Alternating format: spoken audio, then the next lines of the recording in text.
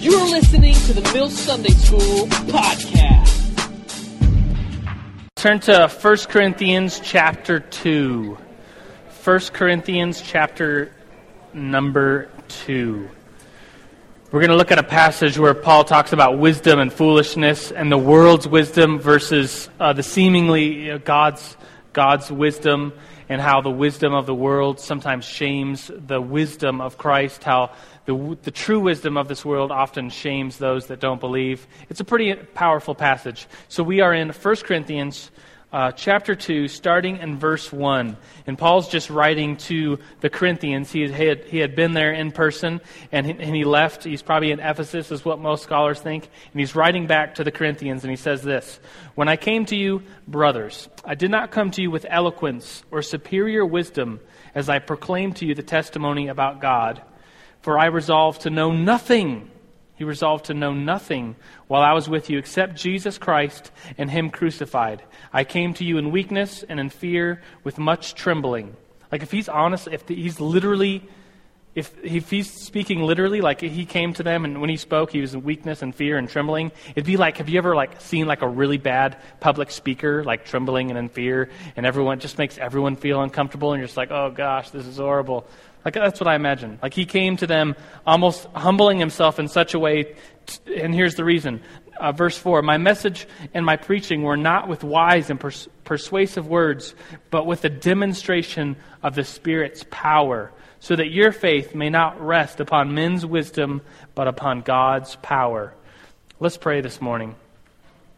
God, we open up our minds to you. God, we thank you for the Word of God that you've given to us, these letters and the documents of the Bible and the Gospels. God, we thank you for the wisdom that you've made known to us, especially as the Mill Sunday School, as we gather to learn more about you and learn theology and doctrine and truth. God, we praise you that we can be given open hearts and open minds to understand the truth that has been revealed to those that believe. And so, God, we thank you. We give you all honor this morning. And everybody screamed, Amen. Someone told Glenn Packiam, I want to be a pastor, but I don't want to go to Bible school. And you guys know Glenn Packiam? He's the pastor of the Sunday night service. He is a worship leader extravaganza, and he's written 2 books. If you ever have a conversation with Glenn Packiam, you know that the dude is really, really smart. He's got his education. He reads tons of books. He's always telling me about another book he's just read, and he's just brilliant. And so he's meeting with a person, and they tell him, I feel as though I'm really called to be a pastor, but I don't want to go to Bible school, or I don't want to go to Bible school. And Glenn said this, and I'm sure he said it in a very nice way, because he's Glenn and he's a really nice, godly man. But he said this, he said, saying you want to be a pastor but not wanting to go to Bible school is like saying you want to be a doctor and not go to a medical school. Or saying you want to be an accountant but not learn anything about business, not go to school for accounting. And the person's response was, well, Jesus, they're going back and forth maybe. And Glenn said that the person said that, well, Jesus' disciples never went to school. Why should I go to school? Jesus' disciples were the best disciples ever. They're huge missionaries. They didn't have college, and yet, God used them to pastor and to spread the name and the fame of God. And Glenn's response was, well, the disciples of Christ, they as Jewish, in first century Judaism, it was very common for every Jewish boy to learn to memorize the Torah. Do you know what the Torah is? Many of you do. It's the first 5 books of the Bible. It's Genesis, Exodus, Leviticus, Numbers, and Deuteronomy. Where is it? Right here. This much of the Bible, little Jewish boys at an early age and then on to their high school years, teenage years, would memorize the Torah, memorize the first 5 books of the Bible. Is that insane to anyone else? Does that just boggle your mind that all little boys, what do they learn? Well, we don't do math or English, because they didn't speak English. They didn't do science or whatever. They learned the Torah. They memorized the first 5 books. These books. Is anyone else fascinated by that? That like the human mind and memorizing, and how much this culture was a culture of, telling each other stories, and, not so much writing but memorizing and rehearsing these things. I'm teaching a Corinthians class every Tuesday night on the college level, and I gave them extra credit if they wanted to memorize the chapter about love, 1 Corinthians 13. And so this guy, in 1 week, he said he didn't memorize it before. He memorized all of 1 Corinthians chapter 13. There's 13 verses. He memorized it in 1 week. That's pretty cool. His name is Matt Timmemeyer. His Facebook says he's single, ladies. Anyways.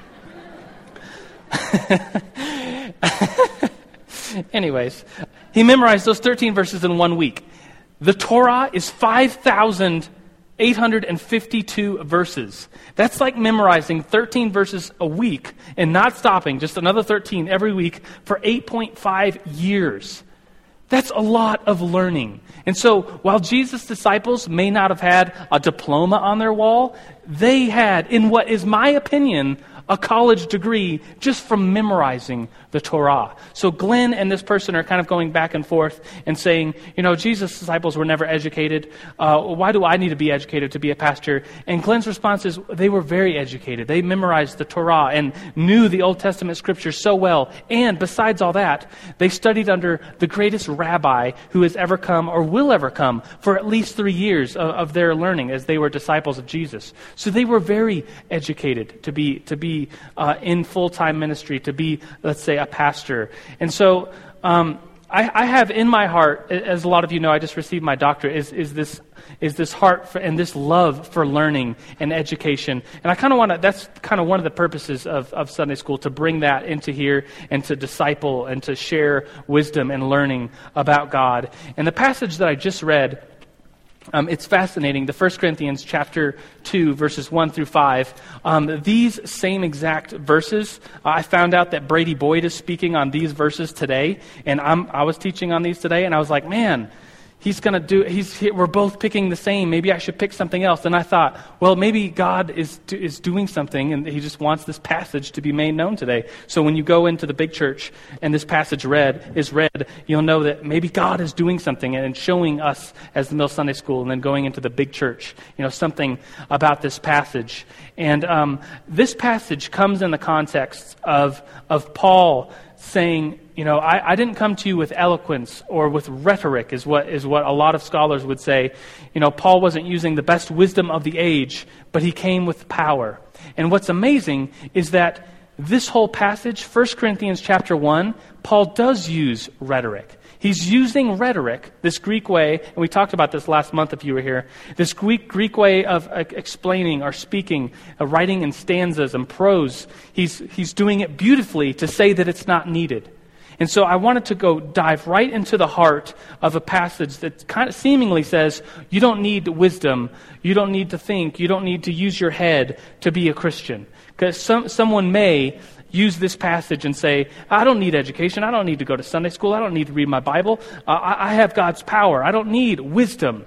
But Paul, even though Paul is saying that, you have to realize that Paul himself was extremely educated, a teacher of teachers, someone who also had memorized the Torah. As a rabbi, he probably memorized the entire Old Testament, could quote it just from memory, and on and on. And he knew it. It was in his heart. He's speaking with wisdom as he says, the wisdom of this world shames Christ's wisdom. So I wanted to dive right into this passage and say that while Christ's wisdom is greater than the world's wisdom, we can't just say, yeah, we don't need any education. We don't need theology. All we need is God. All we need is the Bible. And it's like, if we're going to truly know who God is, then we need to know the Bible. We need to know and to study and do theology to know God. And so I'm going to continue with that point today, but that's kind of the big point, if you're taking notes, that we do need wisdom and theology and thinking when it comes to knowing who God is. That's the big point today.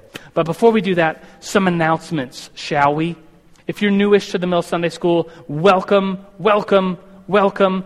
There are on your tables things that say first-timer cards. You could fill that out, give it to the nice people in the back as you leave. They'll give you a gift just to thank you for coming. And the second great announcement is the Mill Fall Retreat. It's a pretty big deal. How many of you are going? Don't be shy. That's like more than half. That's awesome. If why don't you turn all those that are going, raise your hand. All those that have also gone before, raise your hand. Keep your hands raised. Sweet. All of you with your hands raised, turn to somebody that doesn't have their hand raised and say, I invite you to come. Right now, do it.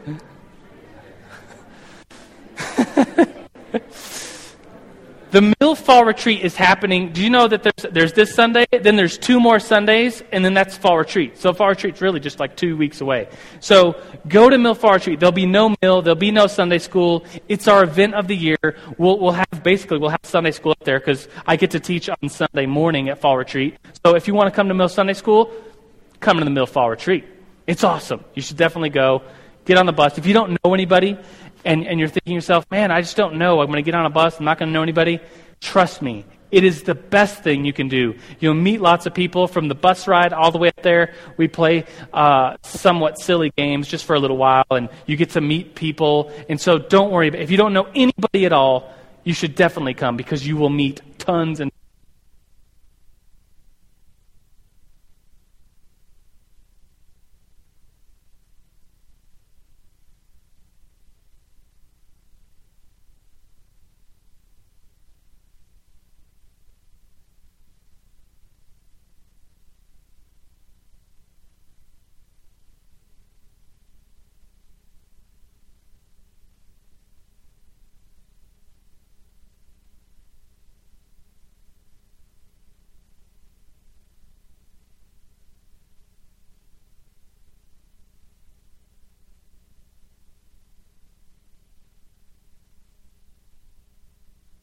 check, chickadee check, check.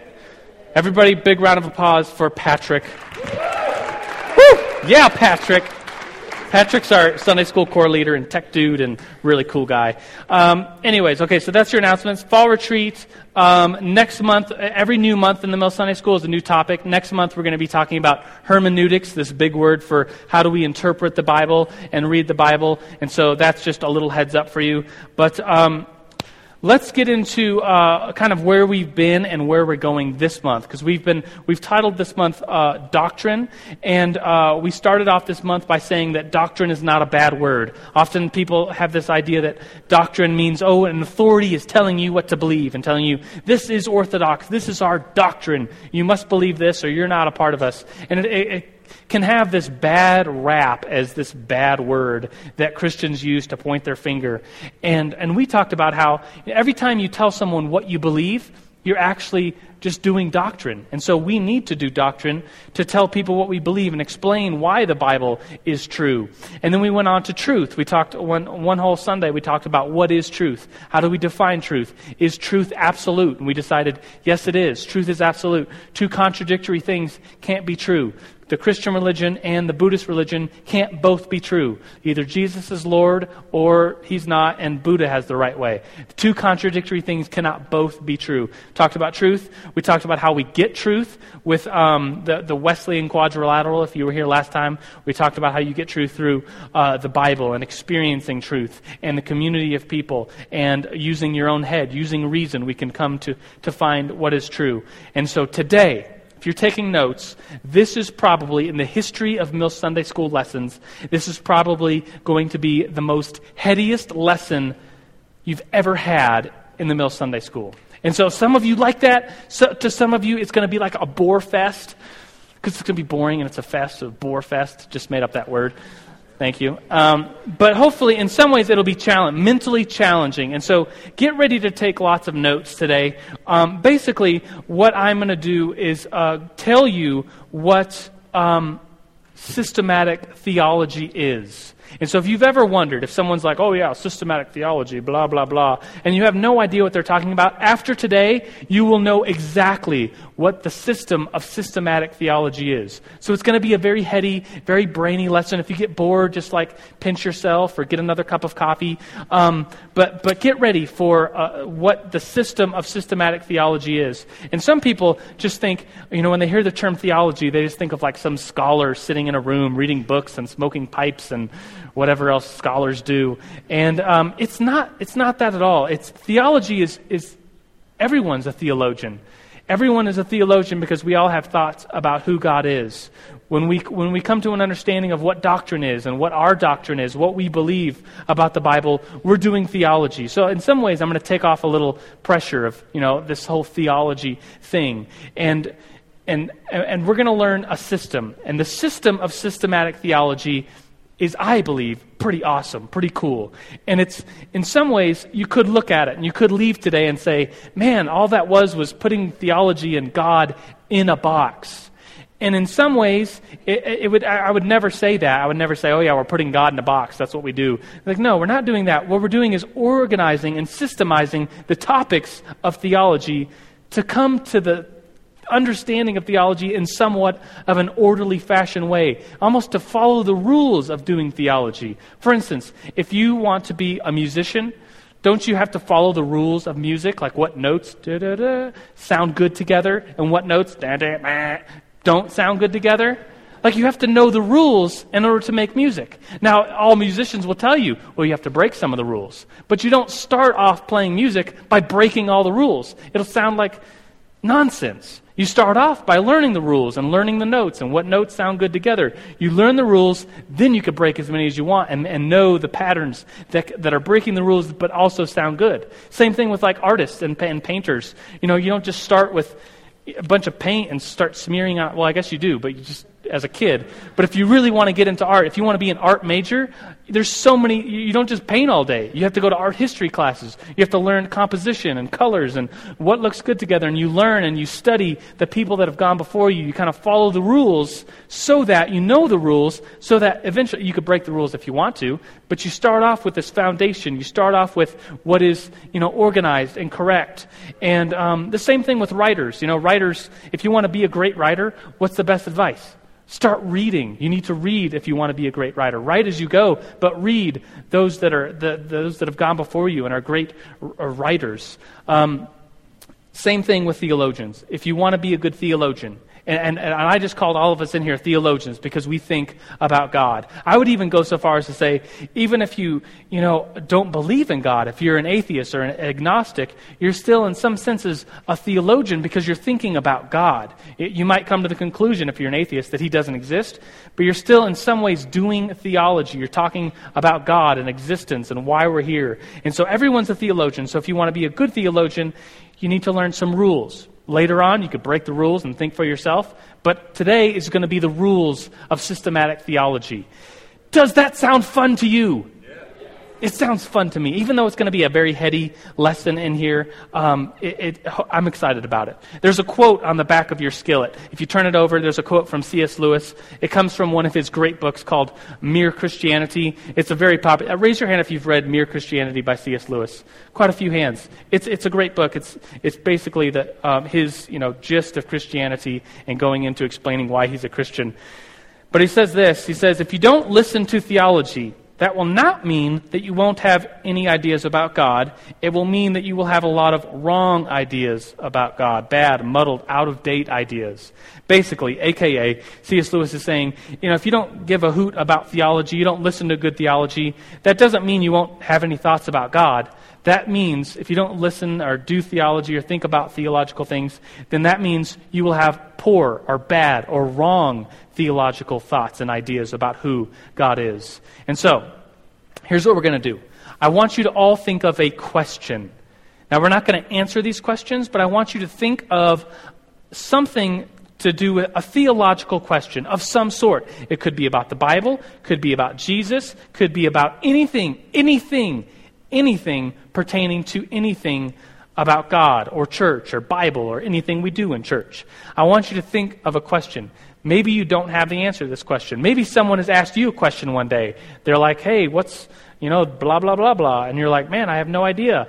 I need to figure that out or go look at my Bible. I want you to think of a question, any question that you have. Maybe a good question. Some questions are better than others. Some are more theologically, grounded or have more importance.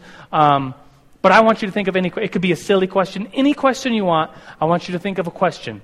Is everyone thinking? Like, what's a question? Any question. And then I want you to share your question with some peeps around you, whether you're at a table or you're back there. Just share what you have. Maybe they have a similar question. Maybe they have a completely different question. And I just want to get some questions. What we're going to do after you think of your own question, talk to some peeps about your question. I want 15. We're going to write down like 15 really good questions up here. Just questions. We're not going to answer them. We're just going to have questions, then we're going to organize them. It's going to be awesome. So you got it? Everyone think of a question. Ready, get, set, go.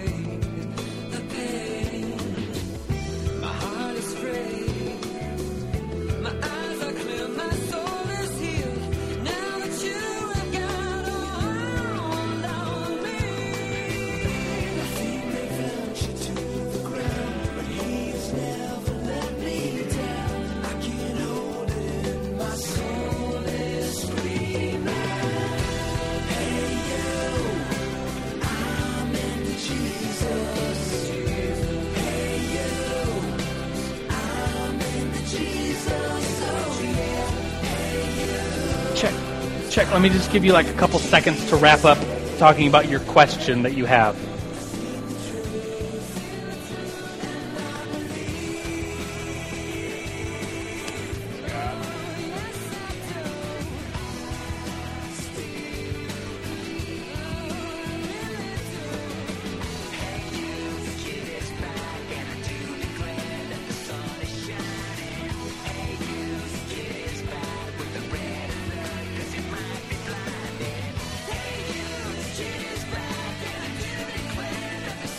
All right, check.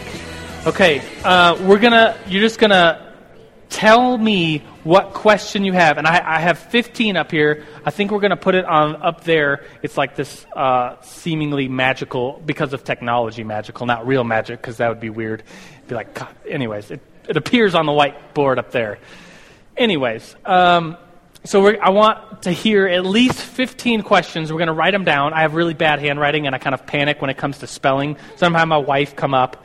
She's really cool. She's going to write your questions down. Come on up. Erica, my wife, is really cool. Yeah. We were going to do the microphones, but I think the microphones take too long. So I need you to be bold, stand up, and just ask a question. It could be the most random thing. It could be just like the question that came before it. Whatever. Somebody want to start us off? Yes, sir. Could he have sinned? Could Jesus have sinned? That is a really good question. Thank you. Another one. Yes, sir. What is the emotional? Oh, does God have emotions, maybe? If he's eternally the same, if he's unchanging, does God have emotions? Good question. Yes?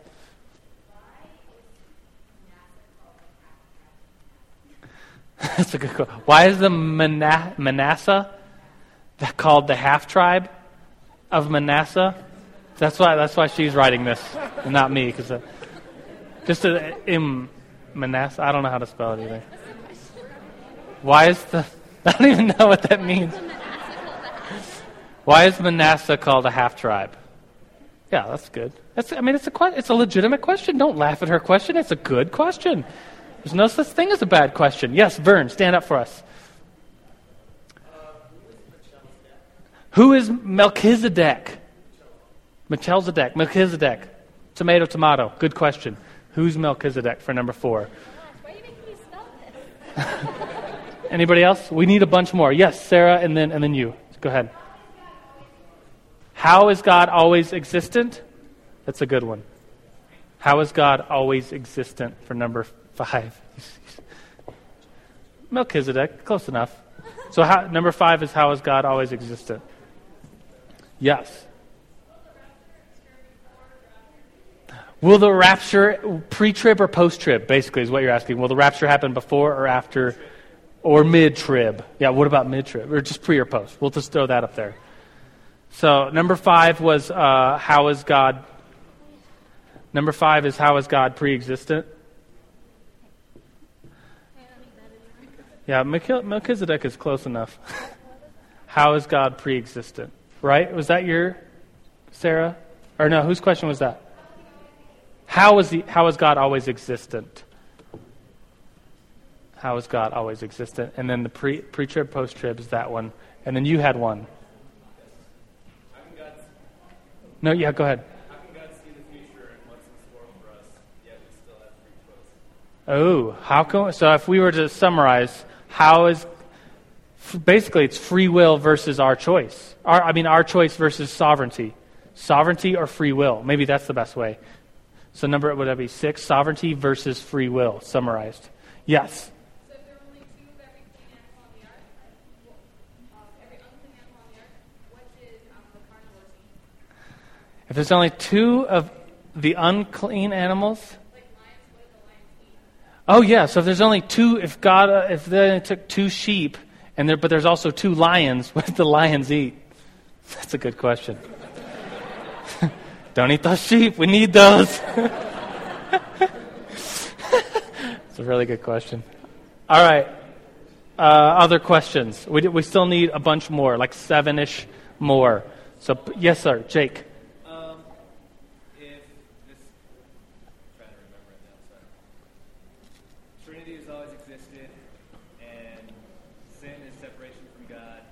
When Jesus took our sins upon him, was he separated from the Trinity? So was it... Oh, that's good. So was Jesus separate from God when he was crucified? Did he separate? Good. Yes, sir. And then you. In our sinful state, are we totally depraved? Is there anything good in us if we're sinful? Can we come to God with anything good of our own? That's good. So maybe, is there any good in us? Maybe would be a very summarized way to put it up here. Is there any good in us for number 10-ish? Good job writing. It's a lot of writing. My hand would be all cramped by now. Yes, sir. So maybe a more summary question is, does God change his mind? Yeah, let's summarize it to that. Does God change his mind? 1, 2, 3, 4 more. Yes, please.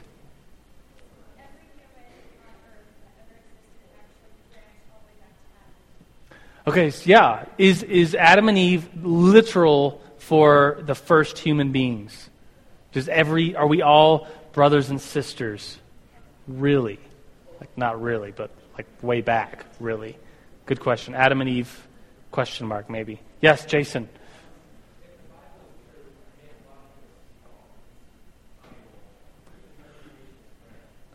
So how do we interpret the Bible? Yeah. Who has the correct interpretation of the Bible? It's good, yeah. Anybody else? We need 2 more-ish.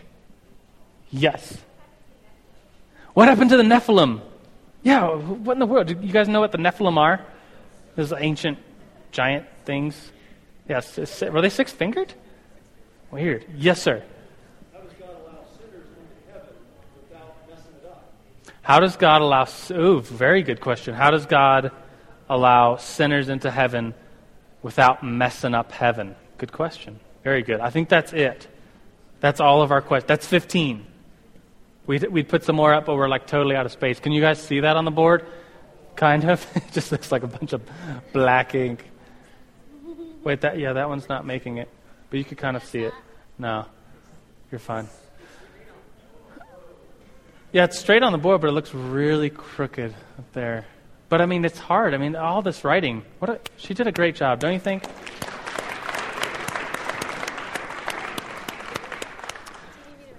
No, you're good. Thank you so much. She's a really good writer.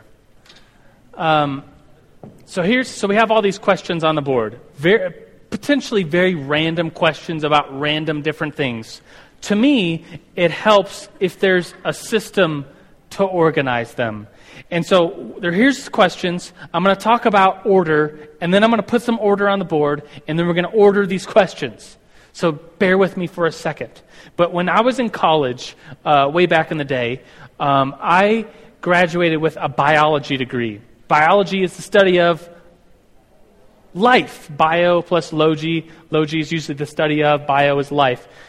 So it's the study of life. And if you've ever taken a biology class in high school or in college, you usually start off with classifying the life. I mean, you look around. It's like everything is living in here, including the bacteria, and everything is plants. And you look outside, and you're like, oh, there's plants, and there's trees, and there's, fungi, and all this stuff, all these living beings. How in the world do we even begin to talk about it? How in the world do we even begin to talk about, because we have to get into ecology and things like that. Where does it begin? Well, usually biology courses begin with the classification of life, and it starts off with kingdoms. And there's usually 6 kingdoms, the animals, the plants, the funguses, the protista, these one-celled organisms, and then there's now like 2 types of bacteria that we've classified into organizing in these kingdoms. And then after the kingdoms, there's yes, I hear it, the phylum. And so like if it's an animal, then does it have a spine or no spine, exoskeleton or endoskeleton, or if it's a plant, is it et cetera, is it monocot or dicot or blah blah blah. And so you get into the kingdoms, the phylums, then it goes down to the animals it gets down to kingdom, phylum, class, order, family, genus, species. And so it gets very specific for organizing things and into segments. And so at least you can know, like if you see an insect, if you see a bug, and you're just like, wow, that's a weird bug, you could at least have some description of classifying it, of organizing it, of taking the world and giving it some order. And to me, that's comforting. To me, that says, okay, we as human beings, in thinking about all of life, biology, the study of all of life, we can at least classify things and organize them into a system. And once the system is in place, then we could talk about, maybe the ecosystem and how the birds interact with the plants and how the plants interact with other animals and how they eat the insects, and then the insects eat other bacteria, and on and on and on. But it begins with this classification, this system that is needed. And so here's a good question for you. What is more complex, the creation or the creator? That's not a trick question. God is much more complex, right, than his creation. I mean, if there are now, we have classified 1.4 million different kinds, species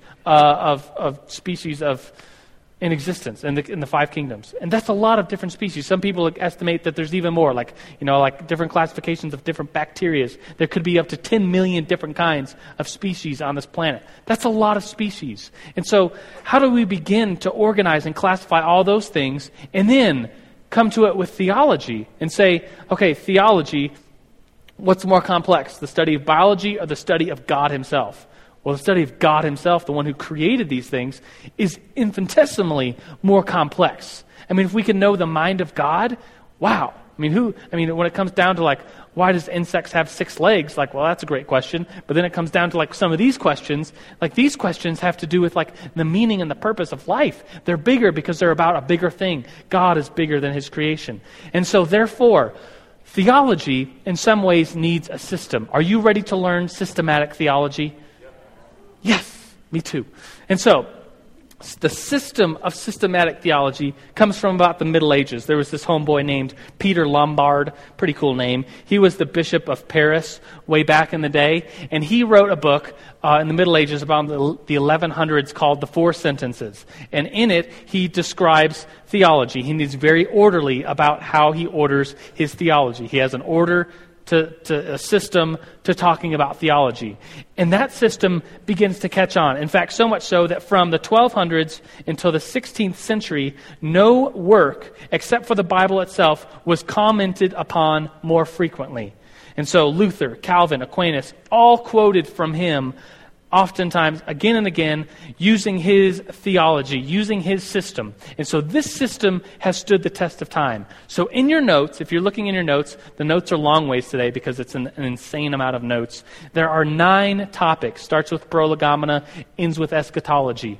Doing theology in that order is systematic theology. Have you ever wondered the system of systematic theology? Like, why is it called a system? That's the system. Organizing theology in those 9 topics in that way is systematic theology.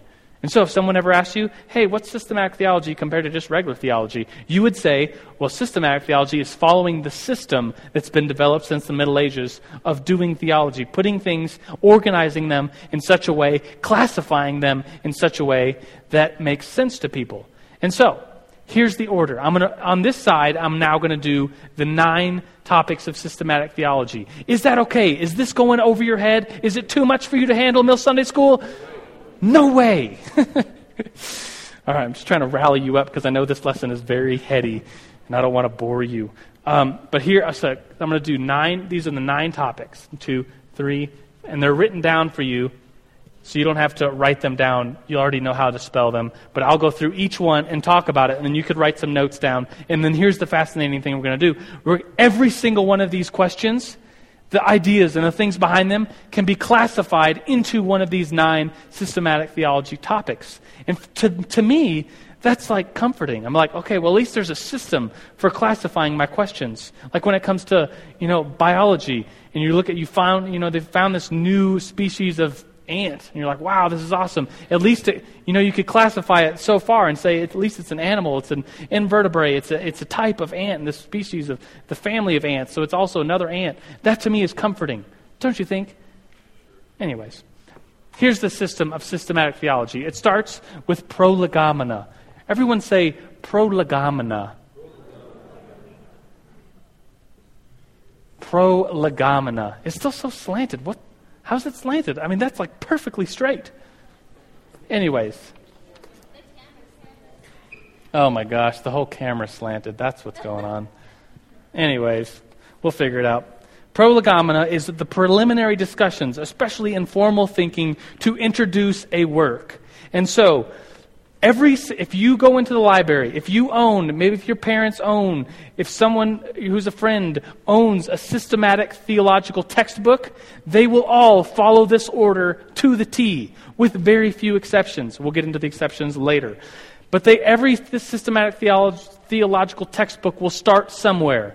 Everyone's theology, when they're doing theology in the system, has to begin somewhere. Thomas Aquinas, this ancient in the Middle Ages, he wrote a systematic theology. He thought we should start with, let's prove the existence of God. From that foundation, we'll then build. And so Thomas Aquinas has these famous 5 proofs of God. Prolegomena is your beginning point. Do you begin with the Bible's true? Do you begin with there is a God? Do you begin with there's truth? Where do you begin in talking about systematic theology? That's what you would talk about. That's where you would begin. So the questions pertaining to prolegomena would be questions like you could do maybe this one: has God always existed? You could do into prolegomena. That might also go into theology, but we'll get to that. Jesus separate any good in us, carnivores, Adam and Eve, interpretation of the Bible would go up into prolegomena. Like, how do we interpret the Bible? Is it just truth, or how do we know it's true? And so mainly those 2 questions would be in prolegomena. You could answer those questions when you're doing prolegomena. So far, so good? Okay, we got a long ways to go, so hold on tight. Theology, number 2. Theology. Theology is literally what? Study of God. Theo, the Greek word for God, and logi, that's kind of the study of, or logos. And so theology is where we would specifically talk about who God is. And so theology can mean very specifically the study of God, or it could mean, if we're talking about, who we are in God's eyes, well, we're also kind of doing theology in the big sense. But this term in this is specific to who God is, what God has done, His characteristics, His attributes. And so, does God have emotions, or is He always the same? That would go into this one. Maybe I'll cross these off as we go. 5, 13er. The Nephilim, let's see, Adam and Eve, does God change His mind? That would definitely go into number 2. Any good inside of us, that would be something else. Jesus, carnivores, sovereignty versus free will, we'll get into that. And, okay, yeah. So those questions go into who God is or what He has done. And so that's theology. The next topic is creation. Creation. I think a lot of the questions are actually going to fall into this, which is the study of what God has made. And we usually say that God created ex nihilo, this Latin word for out of nothing. And when we're talking about creation, we could talk about how He created, what He created. We can get into topics like evolution versus creation. It all kind of gets lumped into this third topic of creation. And so, a lot of these are going to fall into that. Like, maybe not. Oh yeah, the carnivores on the ark would probably go on there. Like, how did that happen? Let's see. Who is Jesus? 12. Adam and Eve are we all related? That's going to go into the next one, I believe. The Nephilim might go into this one. Creation. So let's see. We got this one down. What did the carnivores eat on the ark? Great question. Bam. All right. I think that would be about it. Maybe we'll go back and get into more. Number 4 is anthropology. Not the cool, trendy store in the mall. It is, anthropology is what? Literally, the study of man. Stay with me. The study of human beings. How we are created. In another word is imago Dei, the image of God. That we are different than the rest of creation because we have something called the image of God inside of us. And what exactly that means, it's a part of doing theology and how that works. And so a lot of these fall into anthropology possibly, like sovereignty, free will. How does that work? Maybe who is Melchizedek would fall into, what did he do? And I guess would fall into who mankind and how he was created, God's plan inside of us. Is there any good inside of us? Would definitely go into anthropology. Number 4. Adam and Eve, that I saved this one for anthropology because Adam and Eve, would fall into the doctrine of who we are as human beings. And potentially, how could sinners go to heaven? I'm going to save that one for another topic, but right now, we'll just hold on to that. So number 5 is Christology. Are you beginning to see an order in all of this? We're studying from the broad, from prolegomena, like where in the world do we start doing theology, to God Himself, and then God's creation, then a subset of creation, us, and then number 5, how we are related directly to God through Jesus Christ, how God was both human and man at the same time, number 5. And so Christology would have any question to do with Jesus. For instance, number 1, a great question. Could He have sinned? As Christians, we would say, the Bible says that He was without fault. He did not sin, but could He have sinned? And so that would fall into there. Is there any of Jesus? Was Jesus separate from God? Number 9 would go into Christology. I think that would be about it. So we're beginning to, all these questions are following into at least a system of coming out and saying, how do we at least organize these questions? Hopefully this is, in some ways, I realize this is a very heady lesson, probably the headiest lesson you will ever get in the Mills Sunday School. But I want to bring this to you and just say, there is order in all of theology as we are studying these things. And by the way, if you look at the website or the topics that we're going to do this month and next month, this whole year, every new month is a new topic. Most of these topics are one of these ologies. Eschatology is in there. I think that's in November. Ecclesiology is in there. Theology is in there. So basically, if you come to the Mill Sunday School, we're not going to get to any of these questions today. We're just going to organize them. But we will answer many questions in the Mill Sunday School as we progress. Let's continue. The next one after Christology is soteriology. A very fun big word. Soteriology, which we are actually, this is our topic for in the spring, April. We'll be talking about soteriology in the month of April when it's Easter. And soteriology is the study of salvation. And so potentially, how could sinners go to heaven without messing it up would be a great question for soteriology. How in the world could a sinner, someone who is separate from God, go to God? How do they get saved? How does salvation work? How are they cleaned of their sins? Enough so to be with God, because that's what heaven's about. So a great question for soteriology. Potentially, I'm just going to hold. So I'm just going to say that that's the only question right now for number 7 or number 6. Number 7 is pneumatology, which is the study of what? The Holy Spirit. I heard one person say it. Outstanding. Pneumatology is the study of the Holy Spirit. And so in March, we're going to take a whole month and talk about who the Holy Spirit is and what the Holy Spirit does. And so I'm giving you these big words, defining these big words, so that when you look at the Sunday school syllabi for the year and you're looking at it and you're like, what's pneumatology? You will know clearly, without even thinking, it's the study of the Holy Spirit.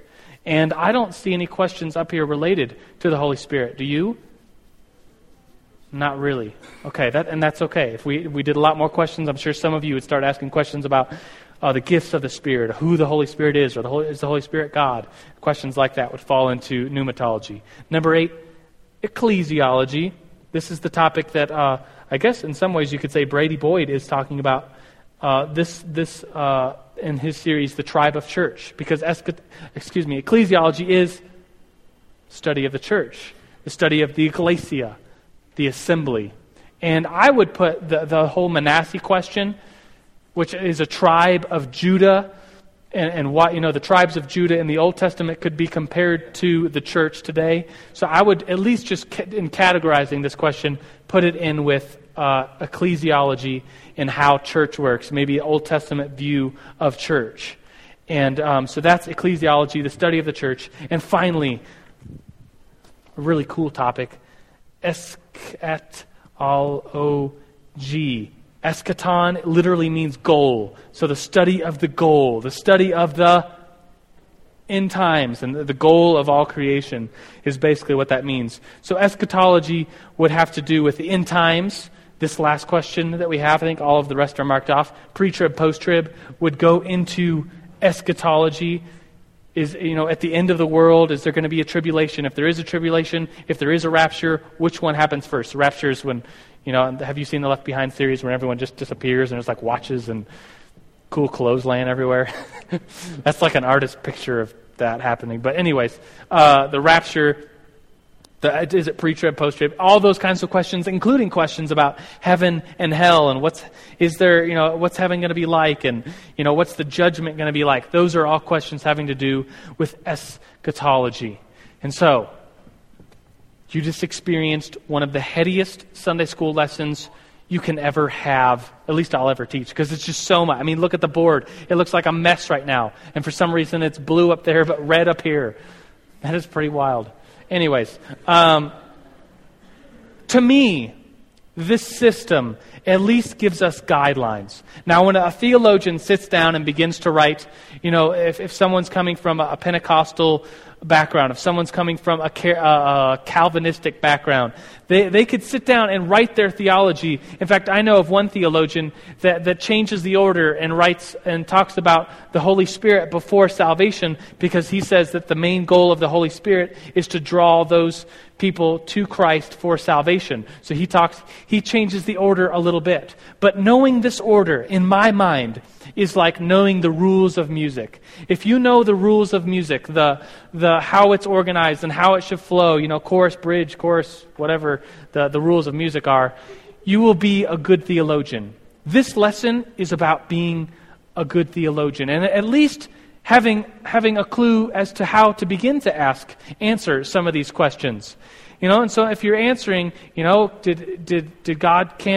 God change his mind? At least you could begin to think about that and say, well, that's a theological, literally, the study of God question, because it pertains to God's, who he is, his attributes and characteristics. And so that's about all I got. And the analogy is a backyard. If you have some kids and a dog, and you have a backyard, the backyard backs right up to like thousands and thousands of acres of forest, where are the kids going to play? They're going to play like right next to the house, because they don't want to go out there and get lost or attacked by a bear. They want to be like right there, playing in the sandbox. It's like touching right close to the house. But if you build a fence in your backyard, immediately, where do the dogs and kids play? They use the whole yard. They play in the whole yard. They go to the end of the fence. They're running all around. They feel safe. And so in some ways, this is a safe way of doing theology, at least a way of organizing the God of this universe in such a way that we as humans can at least begin to grasp it. We are by no means putting God in a box by doing systematic theology, but we're at least coming to theological things and at least putting them in an organized structure so that our minds can wrap around them. And I think I only have like 2 minutes left. So how does it feel to be talked at for like 45 minutes and all this stuff? You guys doing okay? Okay, hopefully you are. Hopefully this will in some ways help. And if anyone ever asks you what systematic theology is, you will clearly tell them. It's a system. We're not putting God in a box. We're organizing all of theological things into a system so that we could begin to answer questions and talk about things. So, let's pray this morning. God, we do thank you for us as human beings, how you've given us a mind, how you've given us thoughts, and how we can come to you with our minds. We don't have to check our minds at the door when we come to church. We don't have to be silly, or we don't have to just say, we can't understand things. But you have given us a mind so that we can understand the mysteries and the truths that you've laid on this earth. God, allow us to open up our hearts and our minds to you alone, that we can learn directly from you. God, if it's by this system that you want to help us to understand the things that you've created and the things that you've done on this earth, then use the system. But God, we earnestly desire you and you alone. We desire your truth. We desire your power inside of our life. We desire your forgiveness and your goodness and your love inside of our life. So God, we love you. We praise you. And everybody said, amen. All right, my friends, if you're new, turn in your visitor cards, slap some high fives and meet people. The big church doesn't start for like another half hour, so I want to see like a bunch of high fives. Ready, set, go.